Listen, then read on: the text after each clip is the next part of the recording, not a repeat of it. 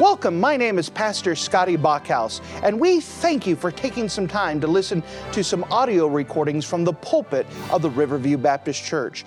Our desire is to show the Lord high, holy, and lifted up, as well as try to be a blessing to those through the Word of God. Please enjoy this message, and we pray that it will be a blessing to your life. To take your copy of the Word of God and turn with me to the book of Beginnings, the very first book of the Bible, the book of Genesis and chapter number 1. Genesis and chapter number 1.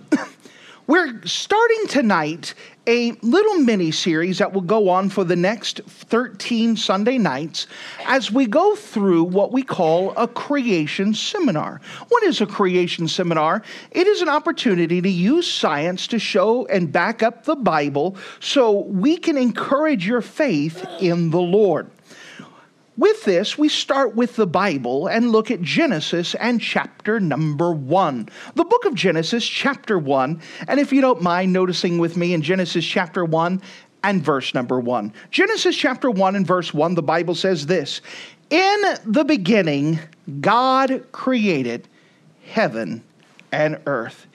In the beginning, God created the heaven and earth. And if you're in the habit of marking things in your Bible, would you mark a phrase that we find in the book of Genesis in chapter number 1?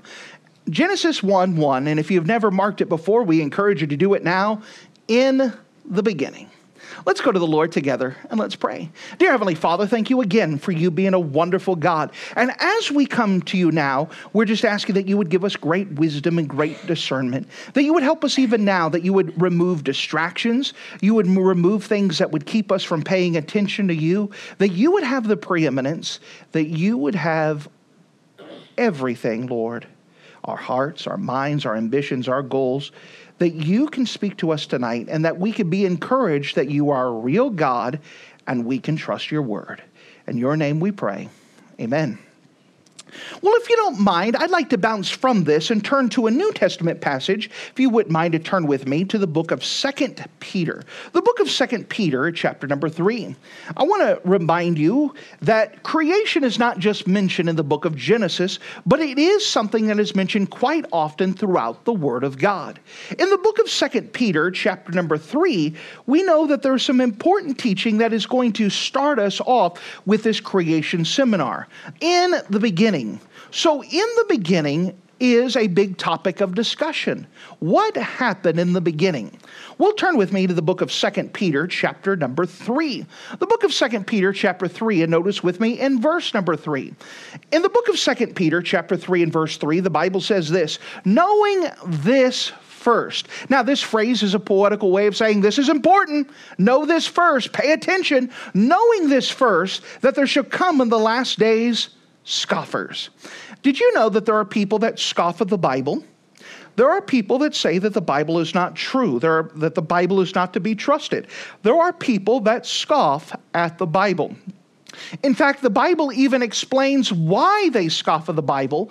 They scoff at the Bible because they want to walk after their own lust. What does that mean? That the people don't want the Bible or God telling them what to do. So because of that, there are people who scoff at the Bible. Do you know that there's no scientific reason to reject the Bible? There is no archaeological reason to reject the Bible. There is no historical reason to doubt or reject the Bible. So then why do people reject the Bible? For the simple reason is that they do not want the Bible or God to tell them what to do. Notice specifically what the scoffers scoff at. Notice the next verse, verse number 4. "And saying, where is the promise of his coming?" What are the scoffers scoffing at? First of all, they scoff at the idea that Jesus is coming again, which is our great hope. Now remember, when Jesus comes again, he is also coming with judgment. They do not want to believe that Jesus Christ is coming again because they do not want to give an account for what they've done in their life. Notice as it goes on in verse number 4, it says, "They deny his coming.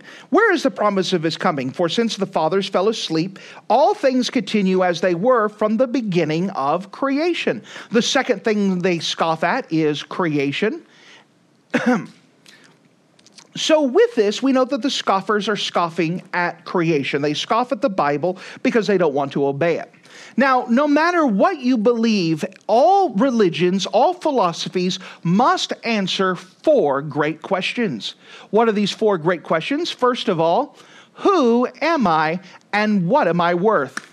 Who am I and what am I worth? Who am I and what am I worth? Who are you come from? Where did we exist from? Where did I come from? That's a good question. Where did I come from? Every philosophy must answer this question. Where did I come from? Why am I here? Why do I exist? And where am I going when I die? Every philosophy must answer these 4 questions. These are 4 basic questions, 4 great questions that life must answer. Well, we know that people could look at the same evidence and come to a different conclusion. For example, an evolutionist can look at all the world and say, amazing. Look at all of this. This world came from nothing. Isn't that amazing? And someone could look at the same evidence and come to a different conclusion. That it's an incredible design. There must be a smart designer. That we know that our philosophy helps us to determine how we see things. Both of them have a point of view and a conclusion that is drawn to it.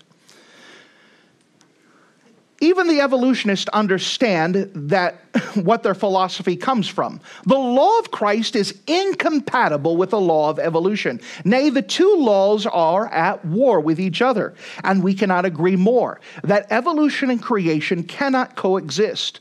They are 2 opposite philosophies, 2 opposite school of thoughts, 2 opposite ways of viewing the world and how it exists. So with these 4 great questions, we have to answer them. If we believe the Bible, then we say, who am I and what am I worth? You are a created being that God designed, and you are valuable to Him. You are accepted by Him. You are loved by Him. But if evolution is true, who are you? You are an accident. You are just a random combination of chemicals that just kind of exist. And guess what? You're not worth a lot. And we see the value of human beings going down all the time. The stock has gone down on being human. You have little value. Where did I come from? Well, if creation is true and Bible is true, God created us. For the evolutionist, where did I come from? Once again, you're an accident. You were just a combination of random chemicals. Why am I here? Well, if the Bible is true, God created you with purpose. There's a reason why you exist, and there is something He wants you to accomplish in your life. You have purpose. But if evolution is true, why am I here? You have no reason. You might as well enjoy life and just do whatever you want because there is no purpose. And then where am I going when I die? Well, according to the Bible, if you accept Jesus Christ as your Savior, you get to live eternity with Him. If you do not know Jesus Christ as your Savior, you will be sent to an awful place called hell. But if evolution is true, where do you go when you die? You just become worm food. You have nothing after this, nothing to look forward to. This is the best you have. And that creates a very hopeless situation for people.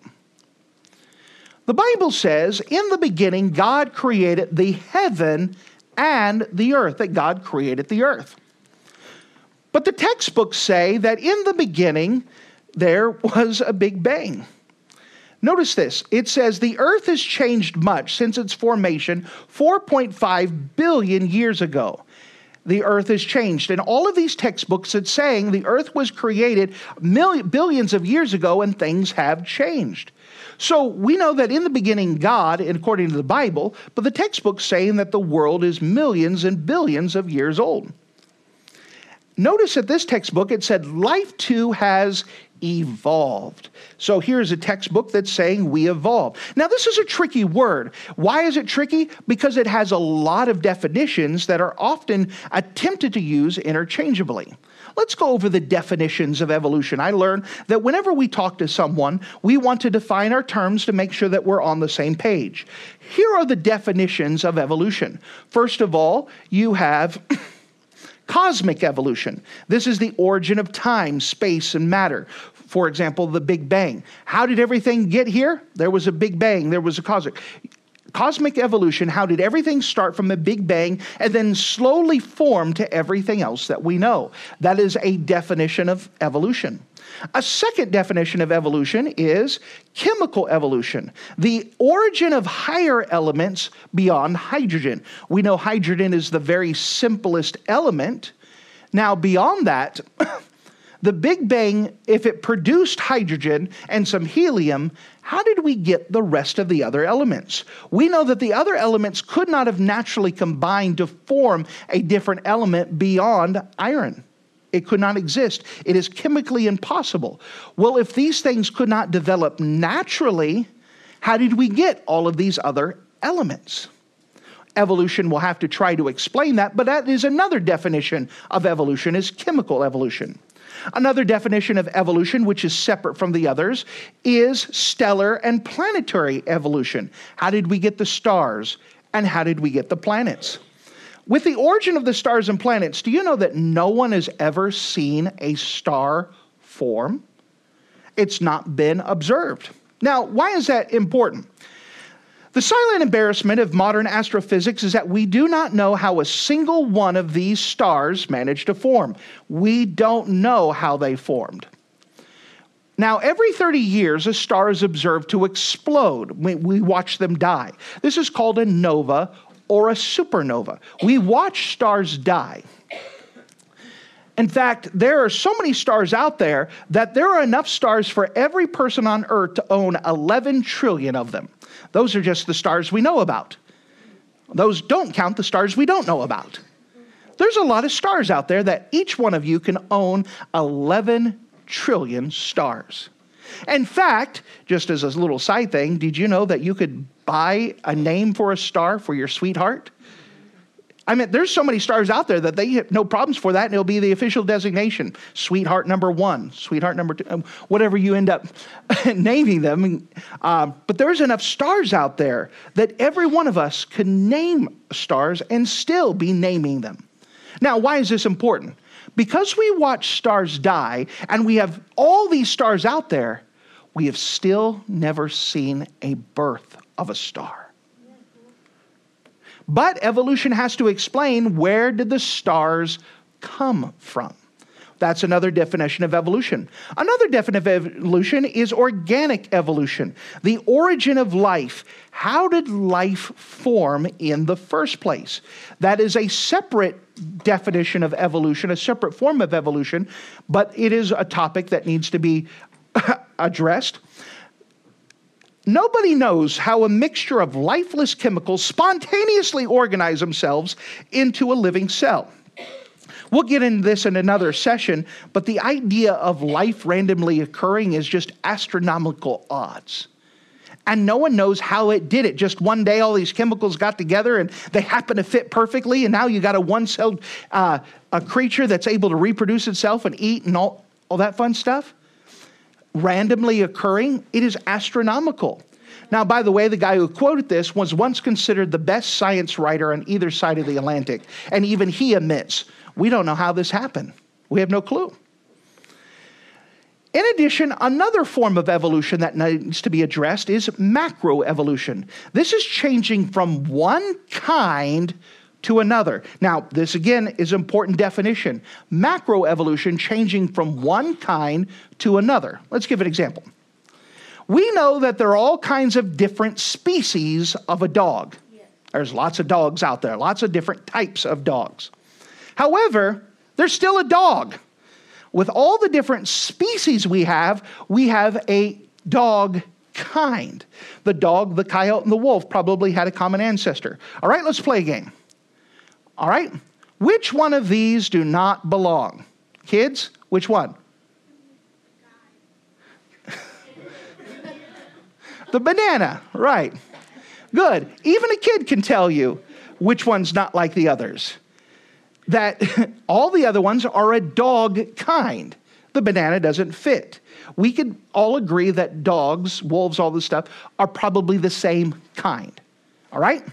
But one thing that you see in the Bible is that the Bible backs us up. The tree, fruit yielding tree after its kind. The living creature after its kind. That cats are going to produce cats. Dogs are going to produce dogs. That banana trees are going to produce banana trees. That everything reproduces after its own kind. In fact, 10 times in chapter 1, it puts the emphasis on its own kind. The word kind. However, in Darwin's book, it is the origin of species. That implies something of changing. It was an observation of different species within a kind. For example, he saw different variations of a finch. But guess what? There's still a finch. And there's still a bird. He did not observe a bird turning into a whale. But evolution wants to try to teach that one kind turned into a different kind. Now, with this, we have another definition of evolution, and that is microevolution. Now, this means variations within a kind. Now, out of all of the definitions of evolution, this is the only one that's been observed. We can see that there's variations of different kinds. For example, many of you have different color eyes. If you have green eyes, raise your hand. Okay, if you have brown eyes, raise your hand. If you have red eyes, raise your hand. Oh. We can have different variations. You have different hair colors. Some of you were naturally blonde. Some of you were naturally dark-headed. Some of you didn't always was gray. But you had different variations, but you were still humankind. All right? Now, I'm not against science. I love science. I think that we should define even what science is. What is science? It's the idea of knowledge derived from observation and study. I like science. Science is good. Now, one science that we could study is the first law of thermodynamics. The basic tenet of first law of thermodynamics is that matter cannot be created nor destroyed. This is an important law of science. It can't be broken. Matter cannot be created nor destroyed. So that means there's only two choices because of the law of thermodynamics. Someone made the world, or the world made itself. Those are the only two choices we have. How did all the matter get here? If matter can no longer be created, destroyed, that's where we're currently at. Something had to start this thing. Either someone started it, or it started itself. Let's see what the textbooks say. The textbooks say that 18 to 20 billion years ago, there was a big bang. That's a long time ago. And that there was a big bang. What's a big bang, by the way? It says that all of the matter of the universe was squished down to a dot smaller than the period on this page. So can you imagine that all of the matter, which would include you, was once squished down, all of the planets, all the sun, all the things were all put into a period, a little dot the size of a period. That's kind of crowded, isn't it? But one time they say all the matter was there. Then what happened? This textbook says nothing really means nothing. Well, that's interesting.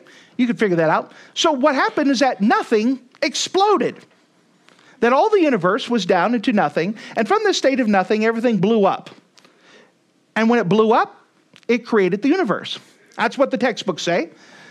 It says, then after many billions of years, all the matter in the universe will once again be put in a small area. This area may be no longer than larger than a period at the end of the sentence, and then another big bang will occur.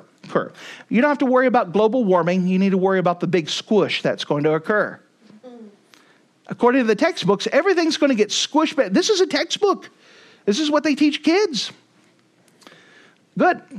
Now it says that little dot began to spin faster and faster and faster until it finally exploded. Now, this is two different timelines. The top one is a creationist timeline that we believe, according to the Bible, that the world was created 6,000 years ago. About 4,400 years ago, there was a great flood. About 2,000 years ago, Jesus came to about this time now. Now, the evolutionists believe that 20 trillion or billion years ago, there was a big bang. And then everything else formed after that. Now, these two timelines are not the same scale. That's important to note. Now, the creationists believe in the beginning God. The evolutionists begin in the beginning dirt. Two different ways of seeing things at the very beginning. We believe in God, and they believe in dirt. By the way, which one requires more faith? To believe in dirt? That requires a lot of faith that nothing exploded and created everything. I believe it's much more plausible to believe that God created everything with a design. Now, again, like I said, not both of these things are to scale. The very top one has a different scale to it. Now, if I was to make both of these timelines the same scale, what would happen is that this timeline would stretch out from Portland, Oregon to Pensacola, Florida, if we were to make it the same scale. That is a big map. We don't want to do that, so we changed the scale to make them match. But let's continue on.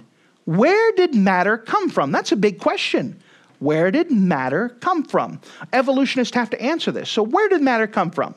Where did the laws of gravity come from? Like centrifugal force, inertia, all of those stuff. And why aren't the laws still evolving? For example, gravity hasn't changed. Could you imagine what it was like if gravity would stop working and, kind of fluctuate? Aren't you glad it doesn't? That when you jump, you know that you're going to jump so high and not fly off on the earth? The idea of inertia. All of these laws, they are not changing. The laws are not evolving. So where did the laws come from if they did not evolve? Where did the laws of science and run the universe come from? Those are important ideas. And where did the energy come from to make the thing spin? Where did the gas come from? Remember, they had this big dot that was sitting there, and then all of a sudden it began to spin. Why? What caused it to spin? What gave it the energy to spin? Did it finally just get bored and just start rocking back and forth? What happened? I mean, those are questions that should be answered according to their theory if they're going to try to work it in. According to the BigBangTheory.com, it's not the television show, but it's an actual website dedicated to the theory of evolution and Big Bang Theory. This is what their website said. According to the standard theory, our universe sprang into existence as a singularity about 13.7 billion years ago. What's a singularity, and where does it come from? We don't know. Okay, well, thanks for being honest. Our universe is thought to have begun as an infinitesimally small and infinitely hot, infinitely dense something. A singularity. Where did it come from? We don't know. Why did it appear? We don't know. That's the official website for the Big Bang to try to explain scientifically about it. Again, I appreciate their honesty, but that's a big question, isn't it? They don't know, and so they want to say that we have a religion of faith. We believe in God. We admit that. But they also have a religion of faith too. That all the universe was squished down in a dot and then somehow began to spin and explode and gave us everything that we had here. There's a lot to require by faith. Now, I believe in science, and I believe that you can learn a lot of science from everywhere. For example, a merry-go-round. Did you know that you could learn a lot of good science from a merry-go-round? You guys know what a merry-go-round is, right? Good. So let's just say that we took all of the kids in the church. We've got some nice kids back there. Let's just say that we put you on a merry-go-round. And then we went and got a high school football team to spin you on the merry-go-round. That sounds like fun, doesn't it? What will happen is that you'll see several different stages occur during this ride. The first phase is when the kids are holding on and they're telling the football players, go faster, come on, you wimp. Is this all you got? Keep going, keep going, keep going. Well, this will eventually go to phase 2. In phase 2, the kids are now concentrating on holding on. They're no longer yelling, they're just quietly trying to hold on, and the football players are going faster and faster and faster and faster. A little bit later, you hit phase number 3. Phase 3, they begin to shout and yell, stop, slow down. And they're holding on the best they can, and the football players are not stopping, and they keep going faster and faster and faster and faster, till they reach phase number 4, where they finally fly off. Now, something happens as they fly off, which is an important law of science, that as they're turning around, they will also continue to be flying in that same angle until they meet resistance, like a tree or a telephone pole, which will stop very quickly. So we call this the conservation of angular momentum. Those who are taking pre-calculus, you'll learn this later on in your books. The conservation of angular momentum. What does this state? Basically, it says that an object in motion will continue to spin that same direction until it meets some sort of resistance. Well, may I ask you a question? We had the Big Bang that began to spin faster and faster and faster and faster until it exploded, right? According to the law of conservation of angular momentum, that everything would be continuing to spin the same direction from the Big Bang until it met resistance. How much resistance is in space? None. So that means, according to the laws of science, that if the Big Bang exploded and after it was spinning, everything in our universe should be spinning the same direction. Well, let's look at our own solar system and see if that's true. So, with the law of angular momentum, did you know that 2 of the planets in our solar system rotate backwards? They didn't get the memo. How about this? 8 of the 91 moons rotate backwards. Again, going against the law of conservation of angular momentum. What about this? Jupiter, Saturn, and Neptune have moons orbiting different directions.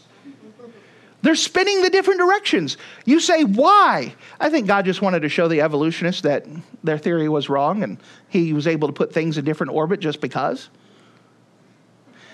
We know that some galaxies spin backwards. Even beyond our solar system, you have galaxies that spin backwards.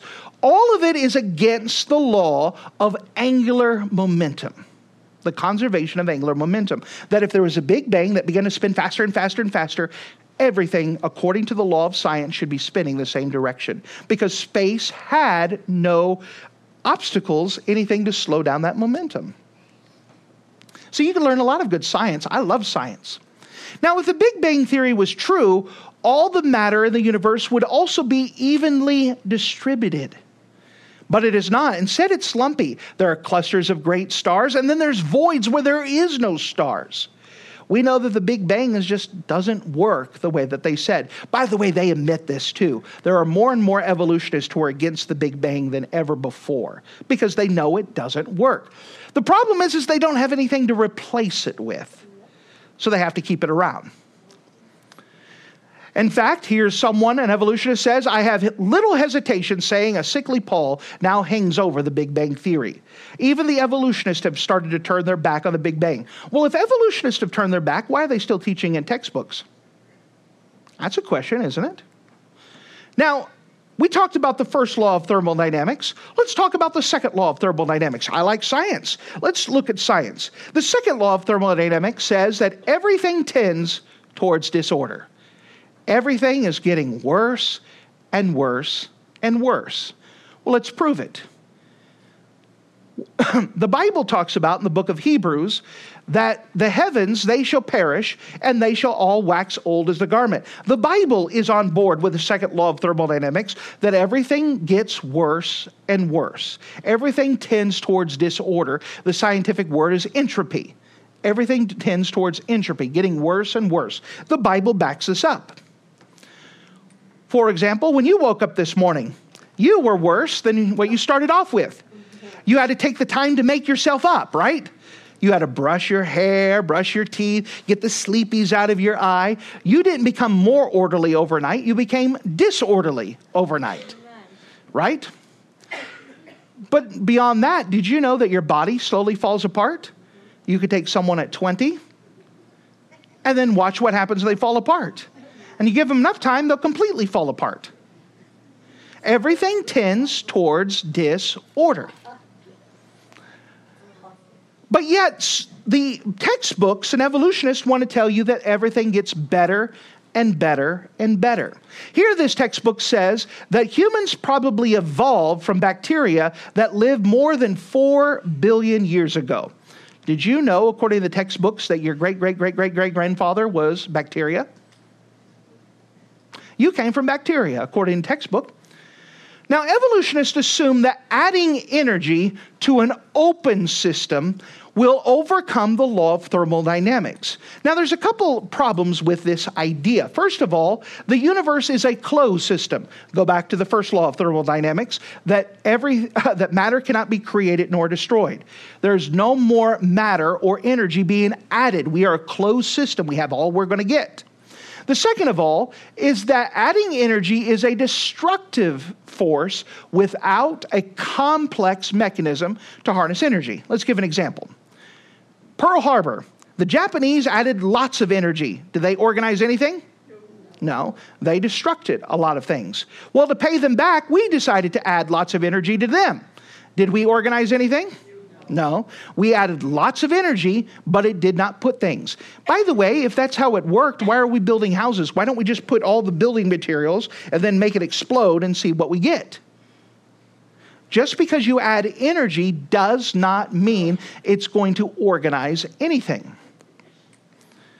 We know that the sun produces energy, and it's a destructive energy. It will destroy the roof of your house. Given enough time, it'll destroy your whole house. It'll wash away your paint job and give you a sun-dried red. Only a very complex molecule called chlorophyll can harness the sun's energy. By the way, one leaf cell is more complex than a modern city. One cell. It is a very complex machine that's able to take the energy of the sun and turn it into an organized production of energy, into a system. It is a very complex system. By the way, it had a great designer. Amen. The second law of thermodynamics says that everything tends towards disorder. But the theory of evolution by its own merits is opposite and goes against the second law of thermodynamics, because it says that everything is getting better and better and better. And it is not. So here's a textbook here. Here, this textbook, it says 3.4 billion years ago, our early ancestors were of the human beings. You know what it says that our early ancestors were? Jellyfish. Did you know your great-great-great-great-grandfather was a jellyfish? Here's Discover Magazine. Was your ancestor a sea sponge? Was this Grandpa? This is your ancestor? Was that where you came from? Well, that's what the Science magazines say. All right, I'm going to show you a picture that we were able to snap of some of you right after you had your first cup of coffee in the morning. All right, here we go.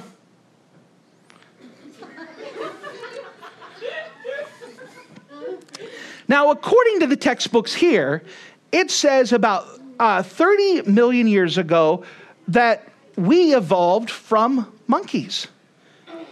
That they evolved to us. They ancestral to both humans and apes. By the way, whenever you see in the textbook about 30 millions of years ago, you can put a translation, a long time ago and far, far away. You know that a fairy tale is coming. Now, once again, we have that word evolved. That's an important word. They said that we came from monkeys. We slowly formed from monkeys. That they was our ancestor. So, is that Grandpa? Is that where we came from? Good. You know, other people are figuring this out. Here was one of those columns where you'd write in for advice, and they said, your kids go ape in school. Here's why. They're being taught evolution. They're being taught that they're nothing more than an animal, nothing more than an accident, and so therefore there are no consequences. That is a very big deal. Good. The textbooks say this: you are an animal and you share a common heritage with earthworms. That's what they teach in the textbook, that you have a common ancestor with an earthworm. You are nothing more than an animal. Well, what happens when kids are taught all of their life they're nothing more than an animal with no purpose and no guidance? What happens when you do that? Well, what effect does it have? It is a philosophy that changes everything. What happens when someone's taught all of their life they're nothing more than an animal? Maybe something like this. That people start changing and start behaving, acting, and even looking like an animal. They change everything that they do. The Bible says this in Matthew 18:6, "But whosoever shall offend one of these little ones that believe in me, it would be better than a millstone were hanged about his neck, and that he were drowned in the depth of the sea." That is a big warning from Jesus. What does it mean that someone should offend one of these little ones? Someone who takes away the faith in God. That means that when kids are being taught evolution, those teachers, I'm not saying the teachers are bad. There are very good teachers who are stuck in a system. But the Bible says that anyone who takes away the faith that these little ones have in God or in the Bible, they're in trouble with God. This is how seriously God takes this. This is a big matter for him. Again, the kids are taught that you are an animal and share a common heritage with earthworms. Don't believe it. You were made in God's image, and God wants to have fellowship with you. There's a purpose of why you exist. God created man to have fellowship with him. That was the whole reason. Why did God make us? What is our purpose? God wants to have friends, and he wants to have fellowship with them. Unfortunately, sin broke that fellowship between us and God. But that's exactly why Jesus died for us. The Bible says in Romans 6:23, "For the wages of sin is death." Because of our sin, we deserve to be separated from God. We deserve to be separated from his goodness, his mercy, and from his presence. Our sin is what did this. But God loved us so much that he wanted to restore that fellowship. So what happened is that Jesus died for us. The book of Revelation 20 explains that death and hell were cast in the lake of fire. And this is the second death. And whosoever is not found in the book of life was cast in the lake of fire. That because of our sin, we deserve to be separated from a holy, righteous God. We deserve to be separated from him forever. But that's not what God wanted, nor is that what God intended. The death we deserve is because of our sin, and that death is hell. When we die, there's only two places to go. A wonderful place called heaven or an awful place called hell. But because of our separation, we deserve to go to hell. Now, that's not good news. What is the good news? The good news is that God finished off that verse in Romans 6:23 where he said, "For the wages of sin is death, but the gift of God is eternal life through Jesus Christ our Lord." That God wanted to forgive us of our sins, to forgive that sin debt, so we could be restored to God and have fellowship with him. Jesus died to pay for our sin debt and to restore our fellowship with him and God. All that's left is that you need to accept Jesus as your personal Savior. And when you have done that, you can have fellowship with God. And by the way, that is the purpose of your life. God created you with reason and with purpose. And that purpose was to have fellowship with him. Dear friend, if you don't know Jesus Christ as your personal Savior, may I first of all say that the Bible is true and we could trust it. And that Bible tells us that God loves you. The Bible also tells you that because of your sin, you deserve to be separated from God. But Jesus died for you. And that all you have to do is personally accept that price for yourself, to accept that gift that Jesus made for you on the cross of Calvary.